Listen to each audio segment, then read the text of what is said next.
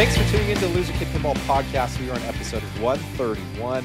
I am Josh Roop. With me, my co-captain, as always, Scott Larson. And Scott, it's been news is like up and down right now, Mm-hmm. but there's plenty of games if you want to buy some. Spooky released Texas Chainsaw Massacre, Looney Tunes, Stern just did Jaws. There's other games that are being rumored to come out. So if you want to get on those lists or you're looking for those new games, who are you hitting up? I'm going to call Zach and Nicole Minnie at Flipping Out Pinball. They have always been good to work with. The easiest thing really is to message them. There's a phone number too. They're always quite receptive. If you're looking for that new game, great. If you're looking for a way of upgrading your game, if you want a shaker motor, if you want ARP blades, all those type of things. And I've gotten all my toppers, and you know how I always buy the toppers. I've got them all through them too. If you have an older game that you're looking for, so they can fit any budget. So just reach out to them. They've always been friendly to work with.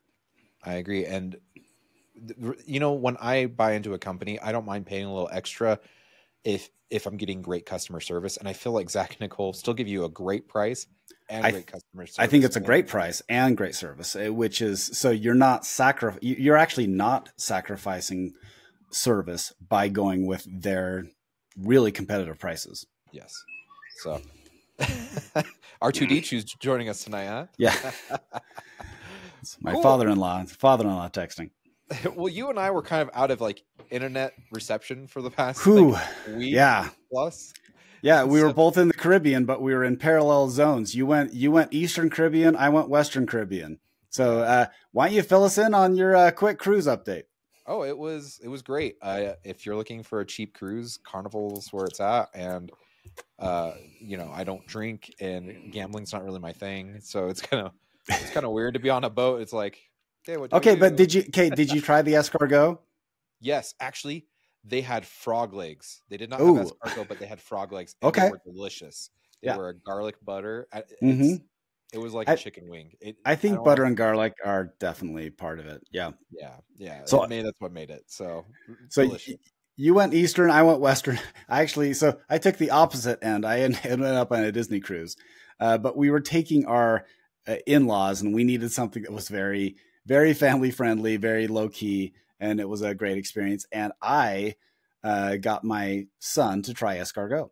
So that's one thing that's fun about cruises is you can try all the foods with no penalty, really. My only complaint escargot is actually pretty good. It is. My only complaint it's butter and garlic, just like you said. Yeah. I don't know about your cruise, but on our cruise, there's a lot of older people, and so they don't season the food. Like I like a really good pepper and salt, and spices, and it's like you can definitely tell they're catering to someone that's going to complain if their cholesterol's rose or their sodium intake's too high. Yeah, the low sodium diet. No, ours was we had a lot of obviously it's a lot of families, so a lot of people with kids my age and they just went to the kids club. So that was a lot of fun. And so we were out of circulate. We actually recorded right before we left, and then we just got back, and I've been running like a madman because when I take a vacation, I end up getting stacked with call shift. So I have a call shift tomorrow, so I'm going to be working late. Yeah. I keep looking at my phone. Like, I know he's back in the States, but he's not responding. Yeah. It must be work. Yeah. No, it's I've been pretty busy. Oh my goodness. Speaking of which, so we did record the Twippy episode, and I want to put some emphasis on this. This was a Loser Kid episode where we were just sharing the Twippy results. And when Will reached out to us, he reached out to us like a week before voting shut down in January. And he just said, I just want you to read the results on the episode. And I was like, okay. And as I sat there and thought about it, I'm like, I don't know. Like, it's really weird looking at past episodes of the Twippies, whether it was during COVID and they had recorded or the live shows. And so I was like, I feel really awkward just like pulling up the sheet of paper and be like, okay, this is who won topper. So that's when I was like, okay, I'm going to reach out to people I know. I'm going to reach out to the winners and just say, hey, we're just going to throw something together and we're going to release it as an episode. And it's kind of funny because like a lot of it was kind of play by ear. I never really planned most of this out because I know like Dennis, like shout out to Dennis and Zach on the Pinball Show, and thanks for the kind words. But Dennis was like, well, if we knew in advance, we would have promoted it. And I was like, yeah, but the problem is I made the executive decision to release 2 weeks ago, right? Because really the prime slot, honestly, I felt like would have been last week to release, but I didn't want to overshadow the DeGennies and everything Joe Chiaravano had done. And then one of my biggest complaints about the Twippies is like, you do all the voting and everything in December, and then the results are done by January. Yeah. Yet you don't get to see anything till March. And I kind of wanted to get it pushed out and be like, hey, this is the results. So I wanted it done sooner rather than later. And if I waited till we got back, it was end of February before this thing would even be showing. Right. You want to still strike while the iron's hot. And I will give full credit. Josh actually put it together. He's the one who reached out. He's the one who gathered it. And we all are aware that this was a challenging year for multiple reasons. Yeah. It's a format change. We were able to, I'm still very proud of what we did because we were able to get the winners on, and hopefully you guys enjoyed the show. I appreciate that we were able to at least work under challenging circumstances, and we'll see how the show evolves in the future. And I appreciate everybody who contributed, everybody who submitted, and especially Josh for doing all the heavy lifting to coordinate and to edit everything. Well, thank you. And it was really fun to do. The other interesting part, I haven't done a lot of this. Like, we just started doing video podcasting this last year, right? Like, this is our first year. I've never really, the most I'd ever done was like video editing programs back in high school, and high school was sadly 18 years ago. So it's been a minute. And like, I'm not very used to YouTube. And so like the Premiere thing kind of made me nervous, but I wanted to do, that was the nice part about like the Twippies, even when it was a video, like you could have a chat going and discussing stuff in chat. And the nice part is I'd ask some people to help kind of regulate chat as well. And I want to thank those people that helped with that end, because the problem was is you and I were traveling at that time. We were, and so we couldn't do it. Yeah. And so, like I said, it was more of an executive decision that I was just like, you know what, I want this kind of just out there, and we can go from there. And honestly, it was very well received, in my opinion. Yeah, it was better received than I thought it would, just because of everything that happened with the Twippies this year. So overall, I was happy with the result. So yeah, it was great. Congrats to the winners. Solid year of pinball, and looking forward to what this next year comes with. Yep. What, 66% of the awards went to Stern, and then congratulations to it's amazing that Labyrinth, took a couple awards home being a brand new company. It shows that if you have the right concept and if you have the right execution, people will buy into that, right? Absolutely. So, which makes me wonder. So, Scott, I kind of pitched this idea to you before we started the episode, but is pinball falling apart, or are people just kind of nitpicking and wanting parts of it to fail? What do you think? I think pinball is changing. And when we were during the pandemic, we were looking for any sort of outlet. So having something that we can have in our home, really at home purchases of pinball machines really skyrocketed. Yes. So being able to have something that we typically have been entertained in a group situation that people were able to bring home, it was a lifeline to many people. It certainly was a challenging time for everybody, regardless of what you felt and regardless of which state you lived in, or everybody was affected somehow. Yeah. In many ways, we were able to look at all the positives of what pinball was able to bring us in isolation. So in fairness, I would argue that we were probably overestimating the successes and the positives of pinball, and maybe looking past some of the challenging aspects of it. Yeah. Now, as we all kind of revert back to our normal thing, we're pretty much should be pretty much back to a similar mode of life. No one's wearing masks. No one's staying home. Every kid's going to school. So we're able to look at it with maybe a more critical eye. Now, is it possible that people are accentuating now and looking more for the flaws? Yeah, probably. Yeah. We're not as starved for pinball attention as we may have been when we were in isolation. Yeah. So unfortunately, a lot of times this is what happens in any hobby, in any sport, that eventually we start looking for things that we don't feel are where we want to be with a more critical eye. Yeah. And I'd like to say that we've been I want to say we're balanced with a lean towards an optimistic view of what the hobby is. I feel like we will point out like the cons and the pros, right? Like, and so, but I feel like there's a lot of negativity in the hobby right now. Like, let's take example. There's a lot of slack around the American Pinball. Yeah. The way that was released, that was via Kale on the Electric Bat Arcade podcast. Mm-hmm. And it was done via Pinball Party. Kale owns also Electric Bat, and he has a podcast for that. If you haven't checked any of those out, check them all out. Mm-hmm. But just the way it was presented and whatnot, and it kind of like was fanned by the fire, and then like American never, like, they kind of shut it down, but yeah, anywho.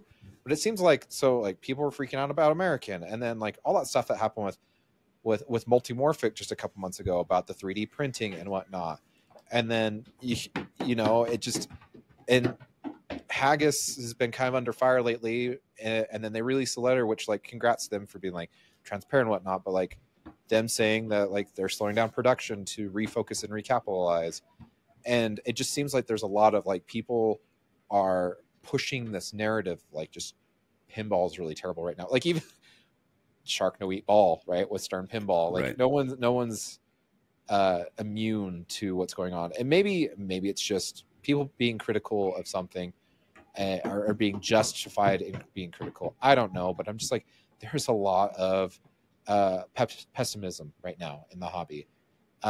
Let's talk about some of these topics I brought up there. What do you think of the American pinball stuff? Like, the challenge with any business is you need to look at revenue. Yeah. So to make a business profitable, you have to bring in revenue, whether that's through services or whether that's through sales. Yeah.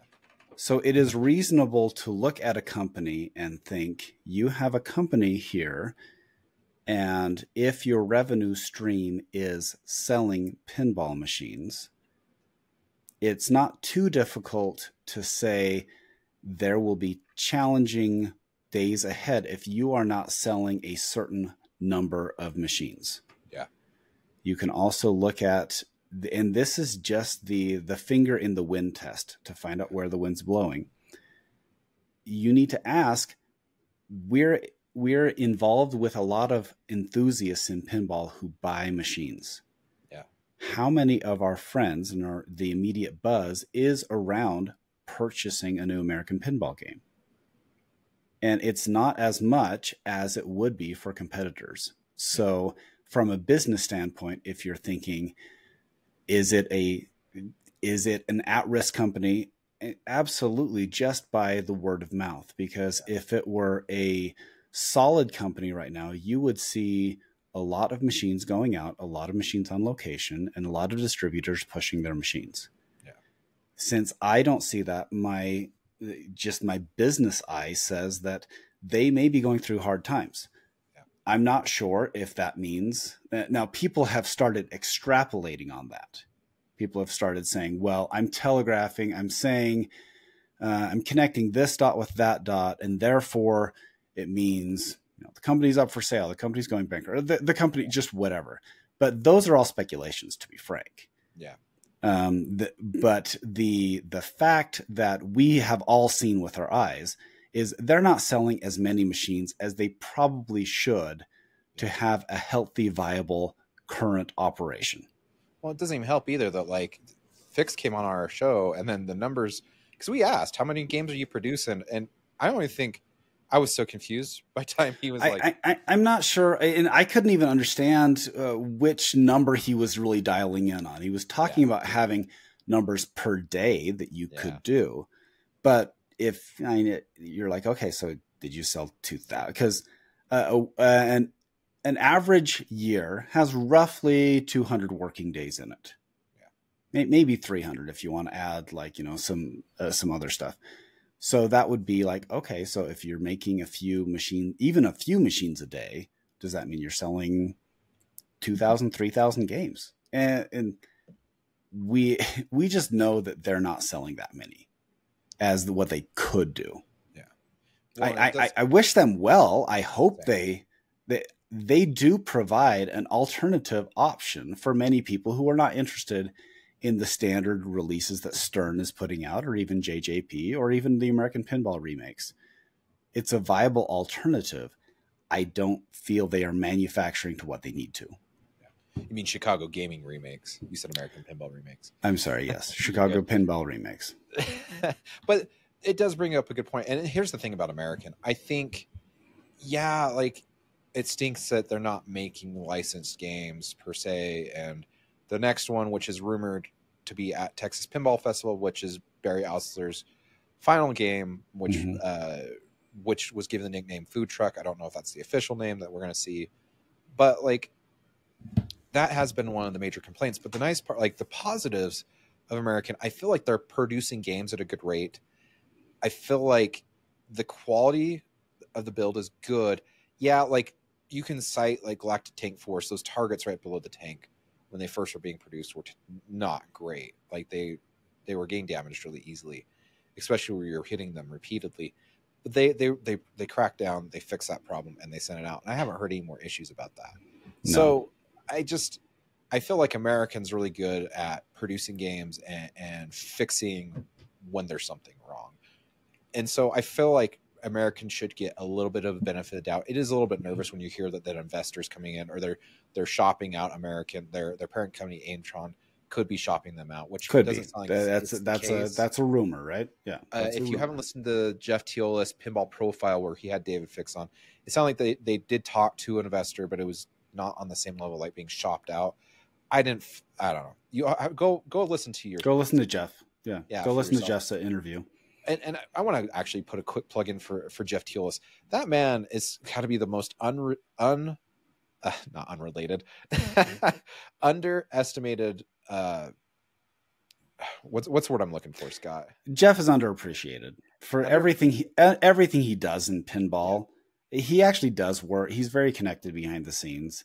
He knows a lot about what's going on, and having David on and interviewing him and giving him a forum so David could actually say in his own words what's going on behind the scenes is a huge benefit. So I do appreciate everything Jeff does, because it is understated compared to other media options. Yeah.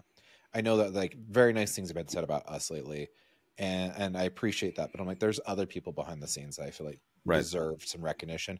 I know Jeff isn't the kind of guy who like recognize me. Like he's probably the last person to ever say that. Like, but I feel like Jeff does deserve some recognition for what he does for the hobby, between Pinball Profile, between commentating and tournaments, even just the goofiness of Final Round. I mean, the Reach Arounds has to be one of my favorite award shows that have ever been done for pinball.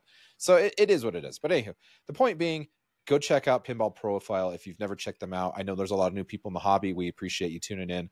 And go listen to Pinball Profile on David Fix. Also, another plug for the new people in the hobby, because I got this comment a couple times, which is kind of weird.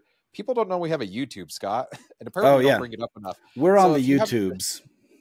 And if you haven't done it yet, run to our YouTube and subscribe. Check us out. We are doing this as a video podcast as well.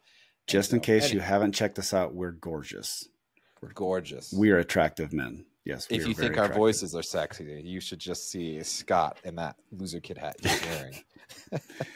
So, okay, let's go on to, from a purely fan's standpoint, what is your wish for American Pinball for the next year?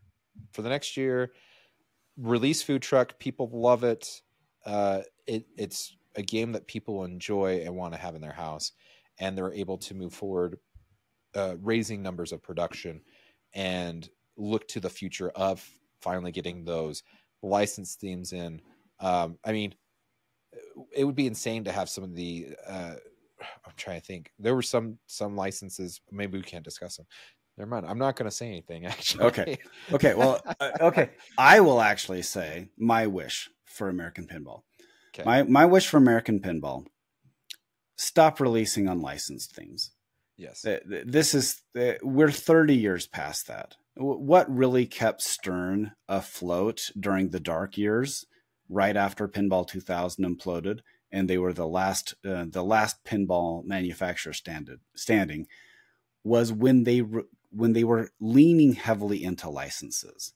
Yeah. So they released Lord of the Rings, they released The Simpsons.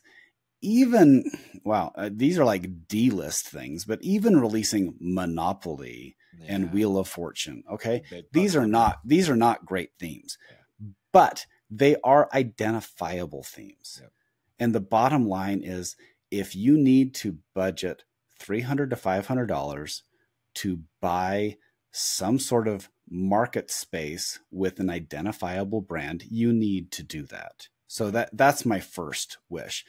Second wish, you need to make more games. Yeah. And the bottom line is, you need to find something that is going to be that will connect with people. And this is now they released Hot Wheels. Yes. Hot Wheels was not a great pinball theme for me because although it's a well-recognized brand, I don't think that the Venn diagram of pinball enthusiasts and Hot Wheels enthusiasts overlap that much. Yeah, probably not. So you need to find something that's relevant to pinball. I'm not saying you need to do a Dad Rock game, because we all know Stern and JJP are releasing the Dad Rock things, but there's a reason why they're releasing the Dad Rock things. Yeah. Because they are selling. So find a theme that's relevant to pinball and lean heavily into that. We know that JJP sold a ton of Guns N' Roses. Oh yeah, games. Jack Mary said on our episode it was the best-selling game they've had so far. Right. Do you think it would have sold as much if it were glam rock?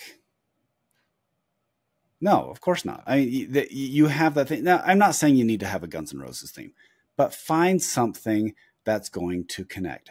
I don't know. Try an 80s classic cartoon, G.I. Joe, He-Man. I don't know, something like that, because it's in that era of the demographic of people who are willing to spend money on games. Yeah. You know? And my understanding is they are looking in that direction. I think the problem is the timeline. It feels like it's forever, right? I know Galactic Tank Force just released last Texas Pinball Festival. Yeah.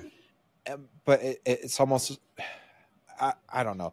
With the designers they have on board and whatnot, they can start cranking these out more. I hope the timeline escalates, or, you know. Right. They need to do shorter runs. They need to do shorter runs, like focus on kind of how Spooky got off the ground. Focus on a limited run of something. That way you can really keep your focus as a manufacturer to say, hey, we're going to make 500 of these things. Boom, out the door. We're going to make 5. And if you start outpacing what your demand is, then that's when you start looking for, okay, we're going to do a premium version. We're going to do a limited. There's a reason why Stern has their model the way they have it. Yeah. And Jersey Jack basically has copied that model. Well, and the other thing too is I think American does understand, like, they need licenses. Sure. Like, they've heard this for a while now. Yeah. And I think Barry's next game is a tribute to him, right? Like they want to do it for him. And then we've heard the next one. Technically it is a license, right? Like, if it is Whitewater, they're going to have to hit up Planetary Pinball. They're going to have to get the license. Sure. Just like Stern had to for Black Knight. Like, Black Knight wasn't just something they got to make up. Sure. They had to go. But that's a very niche, like the Venn diagram for people who are fans of Whitewater and fans of pinball. It's a circle within a circle, because first you have pinball enthusiasts, and then inside pinball enthusiasts, you have a fan base for Black Knight. So that's one of the reasons why it was challenging for Black Knight to sell, because even though it was a well-respected theme, it didn't branch out. It didn't connect other people. We know that Led Zeppelin is I'm just going to say a decent game. Yeah. It's not a terrible game. It's not a great game. It's a decent game. But you're going to get people who are Led Zeppelin fans who are buying this game. Yeah. And that's what makes me laugh too, is like, so let's talk about that just for a split second. Okay. So Led Zeppelin, I'm not a fan of it, right? Like, you owned it Yeah. Still do. It's It's in my garage, but still doing it. But what has shocked me is I have talked to people behind the scenes that say Led Zeppelin's still selling like hotcakes. Yeah, it sells because it's a great theme. Yep. And that's what boggles my mind, is because, in my opinion, Led Zeppelin doesn't even crack the top 10 of Steve Ritchie. It probably doesn't even crack his top 15. It just... But the other funny part too is that, like, theme is very integral, right? Like, we were told recently too that Black Knight is not the worst selling Spike 2 game for Stern, and so it is what it is. So yeah. I think it just depends. I think Whitewater's it's a good theme if you're going to be doing original theming. Right. I think American Pinball picked right. If it is Whitewater, Whitewater's still good for them though. Yes. So Black Knight may not have been great for Stern because they were looking for higher sales numbers. Correct. But Whitewater would be a great theme for American Pinball because you can be successful on a lower run. Correct. I think it still sells more than Houdini, which is their best-selling game. So, yeah, probably. All right, moving on. Speaking of Jeff Teolis and getting David Fix on, he this week got on Jerry Stellenberg, Josh Kugler, and Colin McAlpine to talk about their newest release, the Princess Bride. What do you think of P3 obtaining this license and making this into, in my personal opinion, this game looks amazing. Yeah. But have you seen this yet, Scott? What are your thoughts on it? Yeah, it's great having that theme. The Princess Bride. There are few movies that I would rank as perfect movies from start to finish. Yes. I mean, Princess Bride, it's a perfect movie. Yes, it is. So having that theme, it connects across multiple generations. It's an accessible layout. Yep. And it integrates well within their system. It will sell the most P3 games compared to any other release they have, including Weird Al. Yeah. Because getting back to the Venn diagram, the Venn diagram for Princess Bride is huge. It really is. Yeah, I'm surprised no one's done this before. It dwarfs the pinball circle. I mean, the circle for Princess Bride is huge. Yeah. So it will sell games. Now if I'm gonna nitpick with systems, this is the challenge with having the P3 though, is because there are questions about with other pinball companies, they have like this is a System 11 game, or this is a Spike game, or this is, it's a White Star game. You have these definite operating systems which roughly correlate to a gaming system. So you had the Xbox, and then you had the Xbox 360, and then you had the or whatever those things are.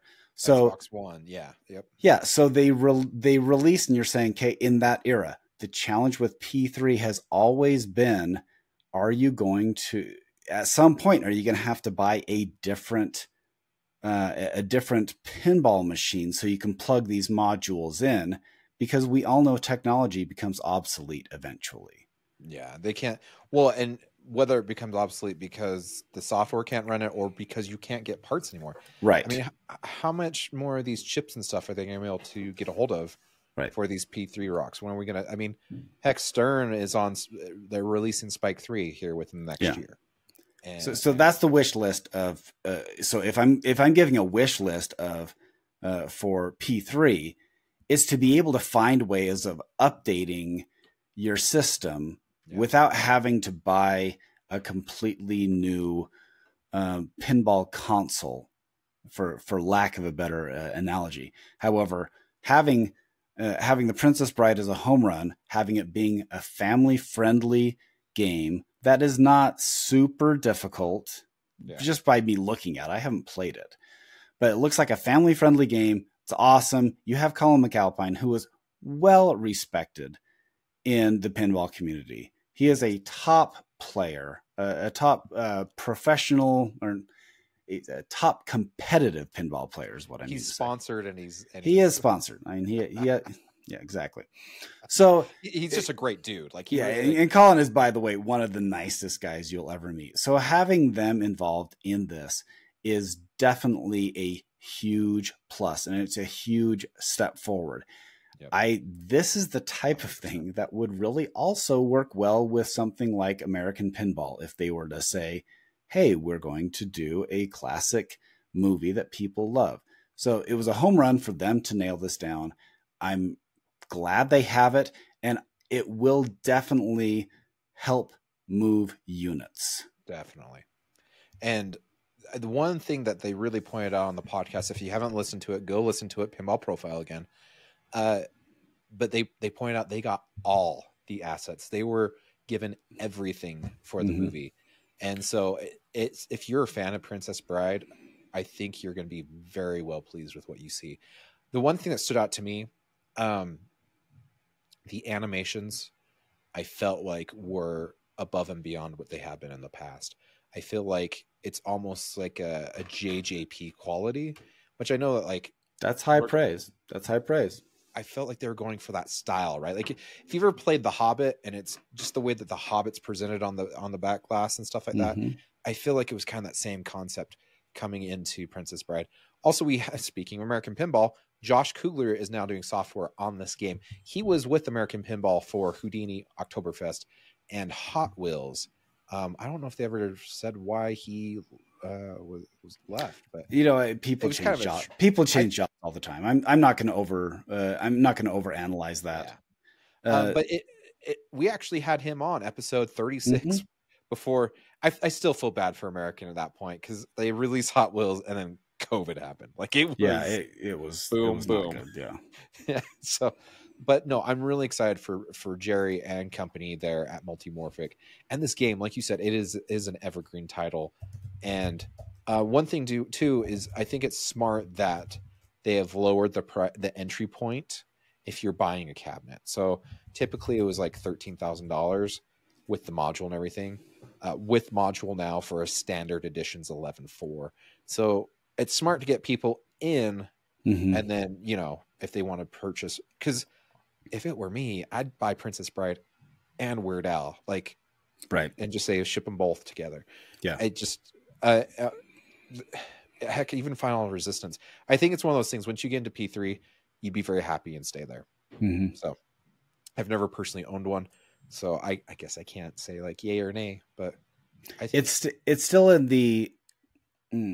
It's a good option for people with limited space. Yes, there are still reasonable doubters out there, just because, and this is one challenge with having a module, is a pinball console. I'm just going to start calling it that, because that's basically what it is. You plug in a new game. If blow in the cartridge and plug it in. Yeah. By the way, that didn't work. Just in case you're wondering, there's actually, it says that actually did more damage to the games. Yeah. But if it goes down, then you're limited, because if you can have 10 different modules, and if your system goes down, then you can't just say, oh, well, okay, my Stern game is down, I'm going to go play my JJP, or I'm going to go play a different. So there are challenges to that.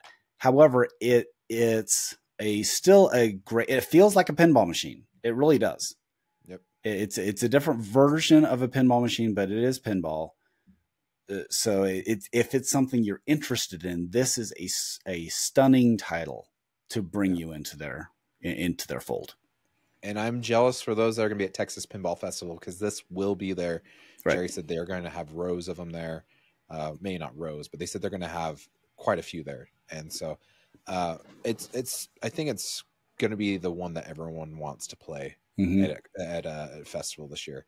And so speaking of festival, which we're 4 weeks away. Ooh, holy crap.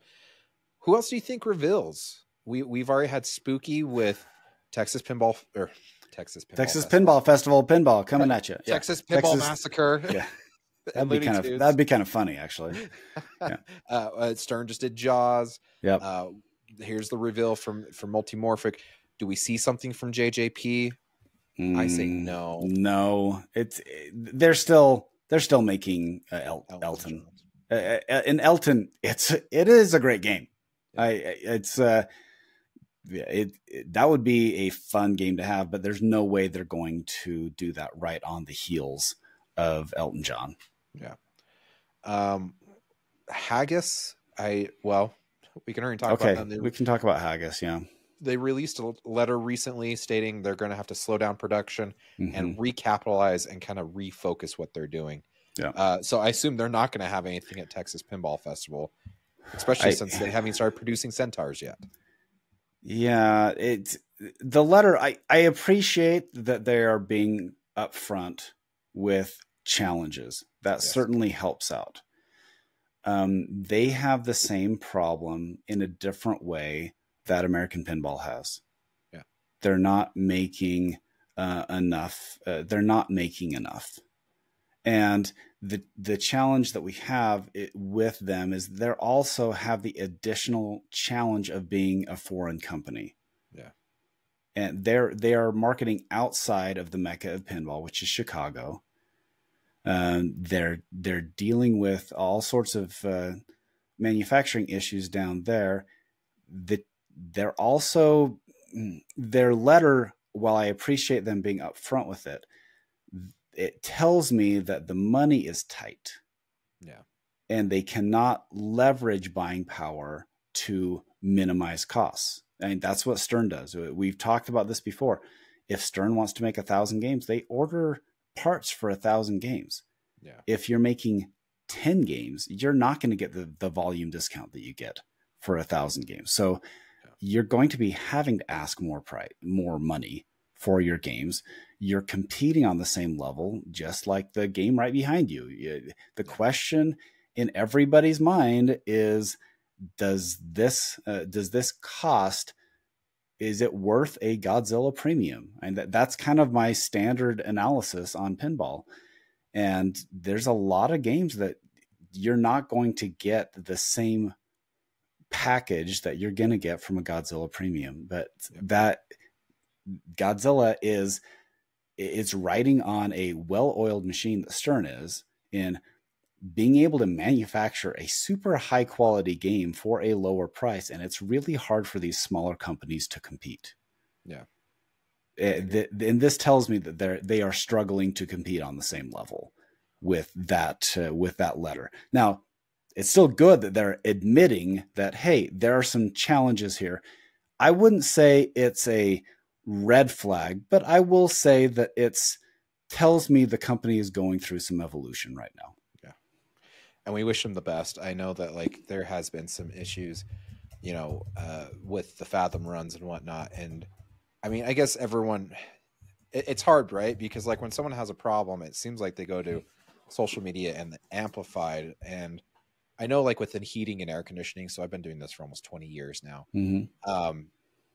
Truly only about 0.07% of the product has an issue out of the box. Right. But the problem is that 0.07 of people might voice their, distaste on Google and so the problem is it makes the issue look bigger. But so long as they're taking care of those issues, and I sure hope they are, mm-hmm. I think you give them the benefit of the doubt. I just listened to Eclectic Gamers podcast with Tony and Dennis, and they did a really great job on talking about this Haggis. If you haven't listened to it, we do recommend you go there and give them a listen. But they give really in-depth about the letter. And I agree with Dennis. The best thing that Haggis could do is move production to America. And look at David Van Ness. He's from New Zealand, right? But mm-hmm. Barrels of Fun is in Houston. So he understands you've got to have it in a place where you can get product, because this is where it's built. This is where all the parts and everything. Right. And so I really think that's the biggest challenge is being in Australia. It's hard to, especially where if you are buying product as the money comes in, it's hard because it's the money came in, so now I can buy the stuff to build it, but that could take 2 to 3 months and yada yada. So you're gonna have a lag. You're gonna have a significant lag, and with pinball machine, you have a steel ball flying around a machine with switches, plastic, glass, screws, metal. something is going to break. That's physics. So you need to find a way, not necessarily. There's a reason why you can make video game consoles across the world and ship them here, because for the most part, they're not mechanical. Yeah. But you need to have a way of repairing a mechanical game. And the best way to repair a mechanical game is to have your manufacturing facilities in the area that most of the players of that game are. Yeah. So, all right. Speaking back to Texas Pinball Festival, so obviously Haggis probably won't have anything there. Is there any other company that we've missed? I know that like Pinball Ventures did talk about Sorcerer. I highly doubt that'll be down there. Mm-hmm. Ninja Eclipse is probably as far as it's going to get. I highly doubt that Turner Pinball is going to reveal anything. Right. I feel bad. Am I missing anyone? There's been the rumored Twilight Zone, which we don't know if it's CGC or if this is a brand new company. My understanding is it's not CGC making Twilight Zone. Yeah, so I don't know who that would be. It could be a CGC company. Better not be revealing anything at Texas Pinball. Yeah, because CGC they're definitely still they're still working on the Pulp Fiction. CGC has going for it that they have a quality reputation. Yes. And in fairness, I would say they probably have the best quality reputation in the business right now. I agree. Now there is challenging with, okay, so let's go through them right. Stern. Yeah, Stern just released Jaws. It's not going to do anything. JJP just did Elton John. American Pinball, yes. Food Truck, probably. CGC, no, they're still stuck in the loop of making Pulp Fiction. Yep. So those are the four major ones. So let's go to the smaller companies. You have Spooky with Looney Tunes and Texas Chainsaw Massacre. You have we talked about the smaller boutiques, the Turner, Haggis. P3 is going to be there. P3. So I'm sorry if I'm missing anybody. Labyrinth was Barrels of Fun already did Labyrinth, so that's still. They're not going to be showing anything here because that was just revealed at Expo. So this Texas is going to be completely different than last year. Yeah, there's going to be a handful of new games there this year, but it's not going to be the same. It's not going to be the same. Last year was a crazy feeding frenzy of so many games, but this one will be a little more reserved. And speaking of, because Jaws is out now. Have you got to play Jaws yet?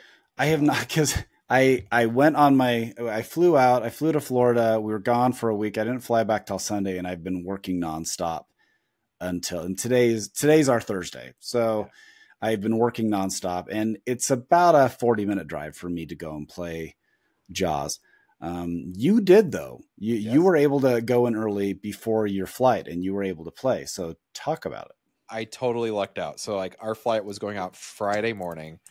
Our airport in my town is having like some revamping stuff and whatnot. So we actually had to fly out of Salt Lake. But I was like, I wonder if Keto's is getting a Jaws, because they're really good to get. They do. Our local location, a good friend owns it, or at least puts the pinball machines there. And Mike Iceman, he runs Mike Lund, Mike Lund. So I was like, I wonder if Keto's is going to do it. And we have a local chat called Slap, Salt Lake Area Pinballers. And I look at it the day before we're supposed to go and behold. Yep, it says you're going to show up to Keto's. Yeah. Yes.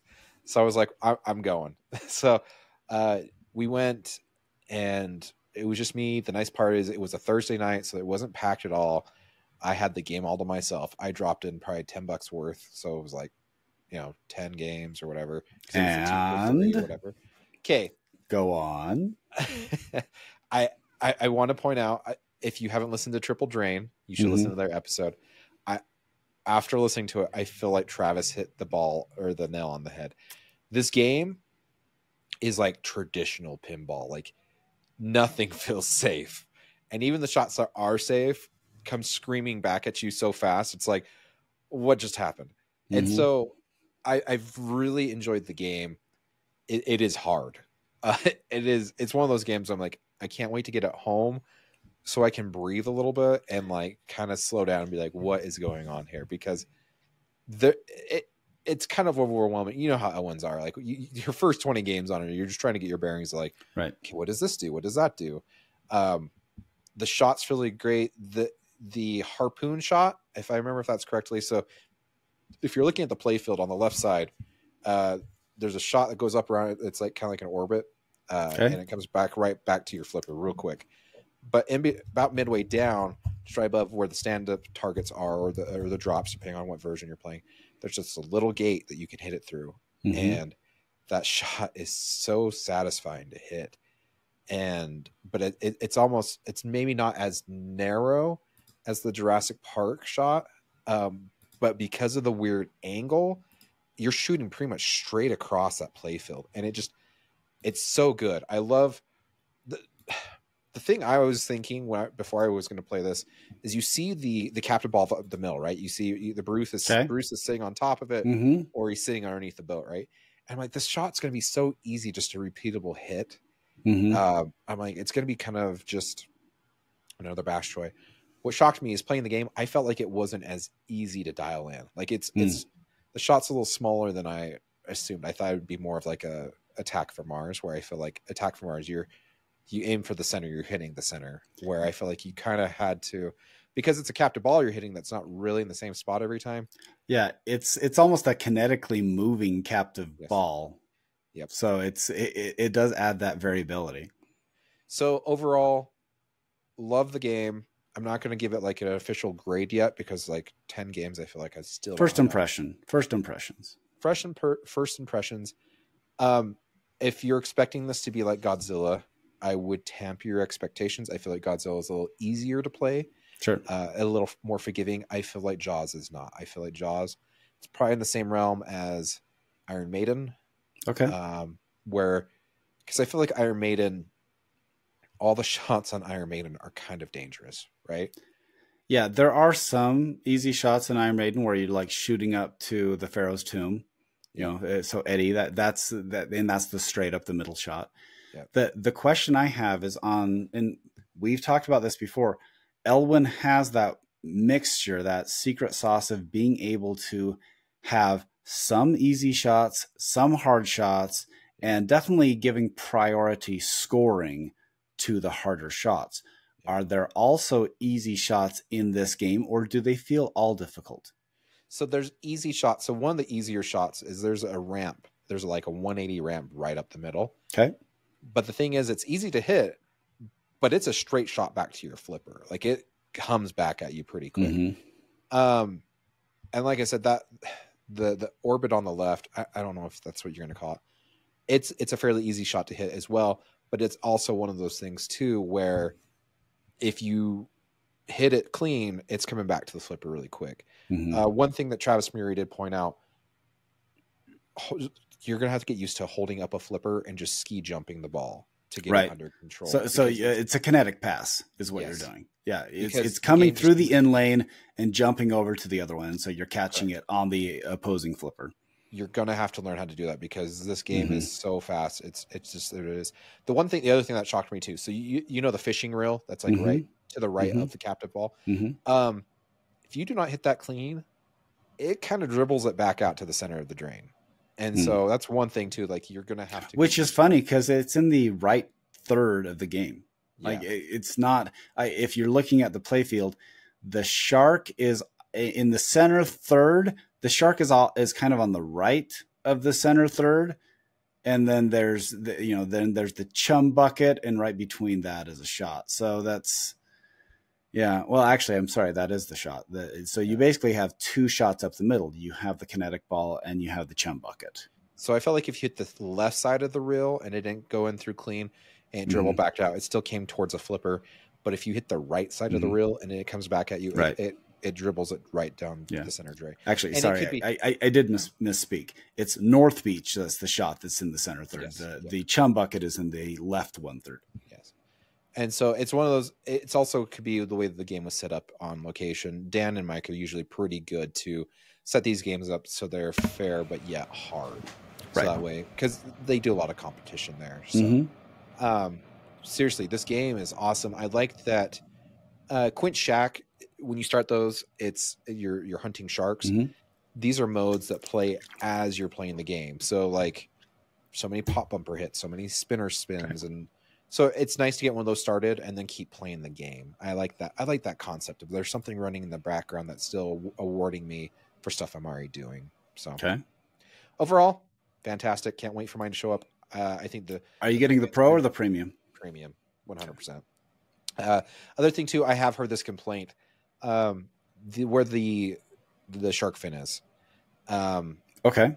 I think you can re-level that area. So I didn't notice it, but there have been people who have been complaining that these have been put on location. They haven't been re-leveled or whatever. And the ball kind of redirects because it's a divot there. And so if it's not set up just right, I think people will get frustrated at the fact it's like, I just shot that straight and it should have hit that shot clean, but it kind of ricocheted off the divot of the shark fin area. So that's one thing to look at. Just adjust that, and I think you'll be happy. So. Okay. Yeah, it'll be interesting because this is going to be one of those that has. This is the first element, as we mentioned before, that actually has an identifiable upper playfield. Yep. So it is going to play differently between the pro and the premium. Yep. So and if you notice on that premium, that playfield, it's shots. It's like you're up there for a split second. You can't stay up there. You can't stay. Yeah. You can't hang out up there. And I feel like it adds to the gameplay instead of slowing down the gameplay. So yeah. In fairness, I think it's appropriate that there is a little bit of danger associated with the theme. Yep. Like 100%. There's, in Godzilla, it seems that, there's danger, but it almost feels like the danger is slowly coming upon you. Yeah. You're playing as Godzilla. I mean, you're destroying cities. Like, you are the beast, right? You are the beast, yes. And so that's why it's a little easier, because to stomp Tokyo is not as hard for Godzilla as it would be for Bruce, I guess. Right. That's probably true. Hey, I would love to see Bruce stomp Tokyo, though. I would as well. Mm-hmm. A lot of kaiju and whatnot going on there. Mm-hmm. That should be Jaws 5. That's originally what Jaws 19 was supposed to be in Back to the Future. Exactly. The 3D Jaws. Yeah, man, that's why he came out of the theater the way it was, because it was going to be kaiju, and he was going to be a giant kaiju that just destroyed everything. Yep. We figured out the plot. We're good. Dead end. Anything else we want to discuss, Scott, before we get? No, I'm sad that I'm not going to Texas this year. This is sadly the second year in a row that I will miss it. I went 2 years ago. Because I have a prior commitment. I have a friend who invited me to a tennis tournament, so I'm going to go to that. But I'm still planning on going to Expo, and I'm anticipating this is one. If there's a positive way I can view Texas Pinball Festival, is that there will be less reveals at this Texas than there were last year. I felt really left out last year. Yeah. However, I'm anticipating there will be a lot more to see at Expo this year, and so I'm really excited to see that. So my consolation prize is, unfortunately, I can't go to Texas, but I will be going to Expo. If you haven't gotten your hotel room yet for Expo, you might want to, because this is the 40th anniversary. It's going to be huge. They've added an extra day. Yeah, doubled the size. Yeah, it's, I'm excited to. Rob Burke has been talking about this during Expo 39, and so he's told me some of the concepts they're coming up with. If you've been wanting to go to Expo, this is the year.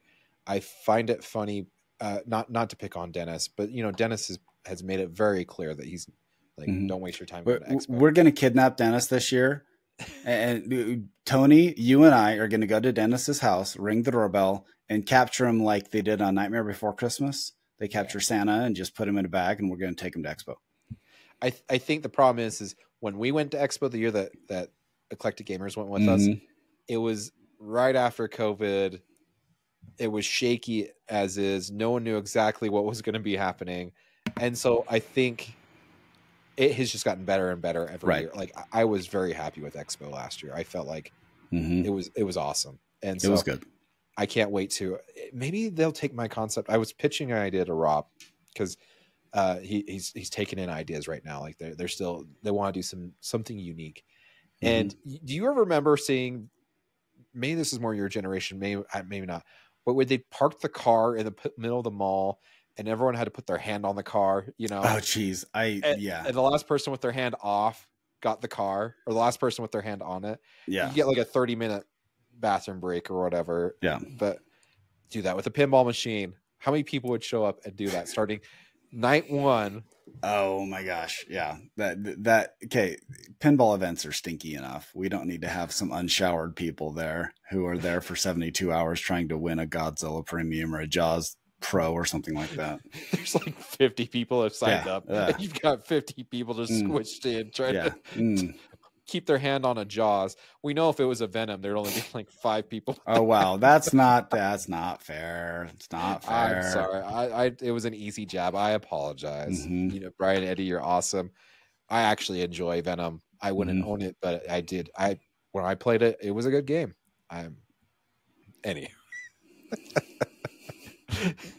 It all depends what game you're giving away. That's right. Yeah, actually, they're gonna blow off one of those WWE, those with the gold trim that they were giving out forever because no one bought it. I felt so bad. So there's a guy there's not very much pinball in my area. So when I find someone that owns pinball, sure. I'm like, whoa, like, hey, why'd you buy? There's one person here in town. The only game they own is WWE. Yeah. Oh yeah! I asked him like, "What's wrong with the side? The decal has been peeling off for years now," and I'm just like, first off, it's a WWE, and then it looks like it's like crap. It's an LE and it's falling apart. I'm like, oh, that sucks. I feel bad for you. Oh my goodness! Well, this was awesome, Scott. It's great to have you on the mic. No, it's good to be back and good to be back in town for a while. And I am looking forward to, I'm really looking forward to seeing what is revealed from Texas. So I hope that there are a few people who are going that know us and they can actually give us, I can live vicariously through you. So I'd appreciate that. Yep. Once again, thanks for those that reached out and shared their comments with the last episode.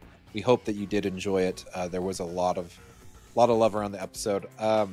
If you want to get a hold of us, we are loserkidpinballpodcast@gmail.com. We have a YouTube. Did you know that? I do know that. We're on it right now. youtube.com/@loserkidpinball. It's where you do have to put the @ sign in there. It's kind of weird. Anywho, if you want to get a hold of us, Facebook, X, Instagram, it's all @loserkidpinball. Hit us up. We respond best on Facebook and whatnot. But like I said, if you have any questions or you have some really crazy ideas that we should be pitching at Expo, send them in via loserkidpinballpodcast@gmail.com. Maybe we'll read them out. Maybe some really wild ones, right? Like, I don't know. Yeah. I'm not even this is family friendly show. It's family friendly. We have to keep it clean. All right, Scott, give us the last word. Okay. You know what? Go out. I want you. Your homework assignment is to go to Texas Pinball Festival and let us know what you're looking forward to. Yes.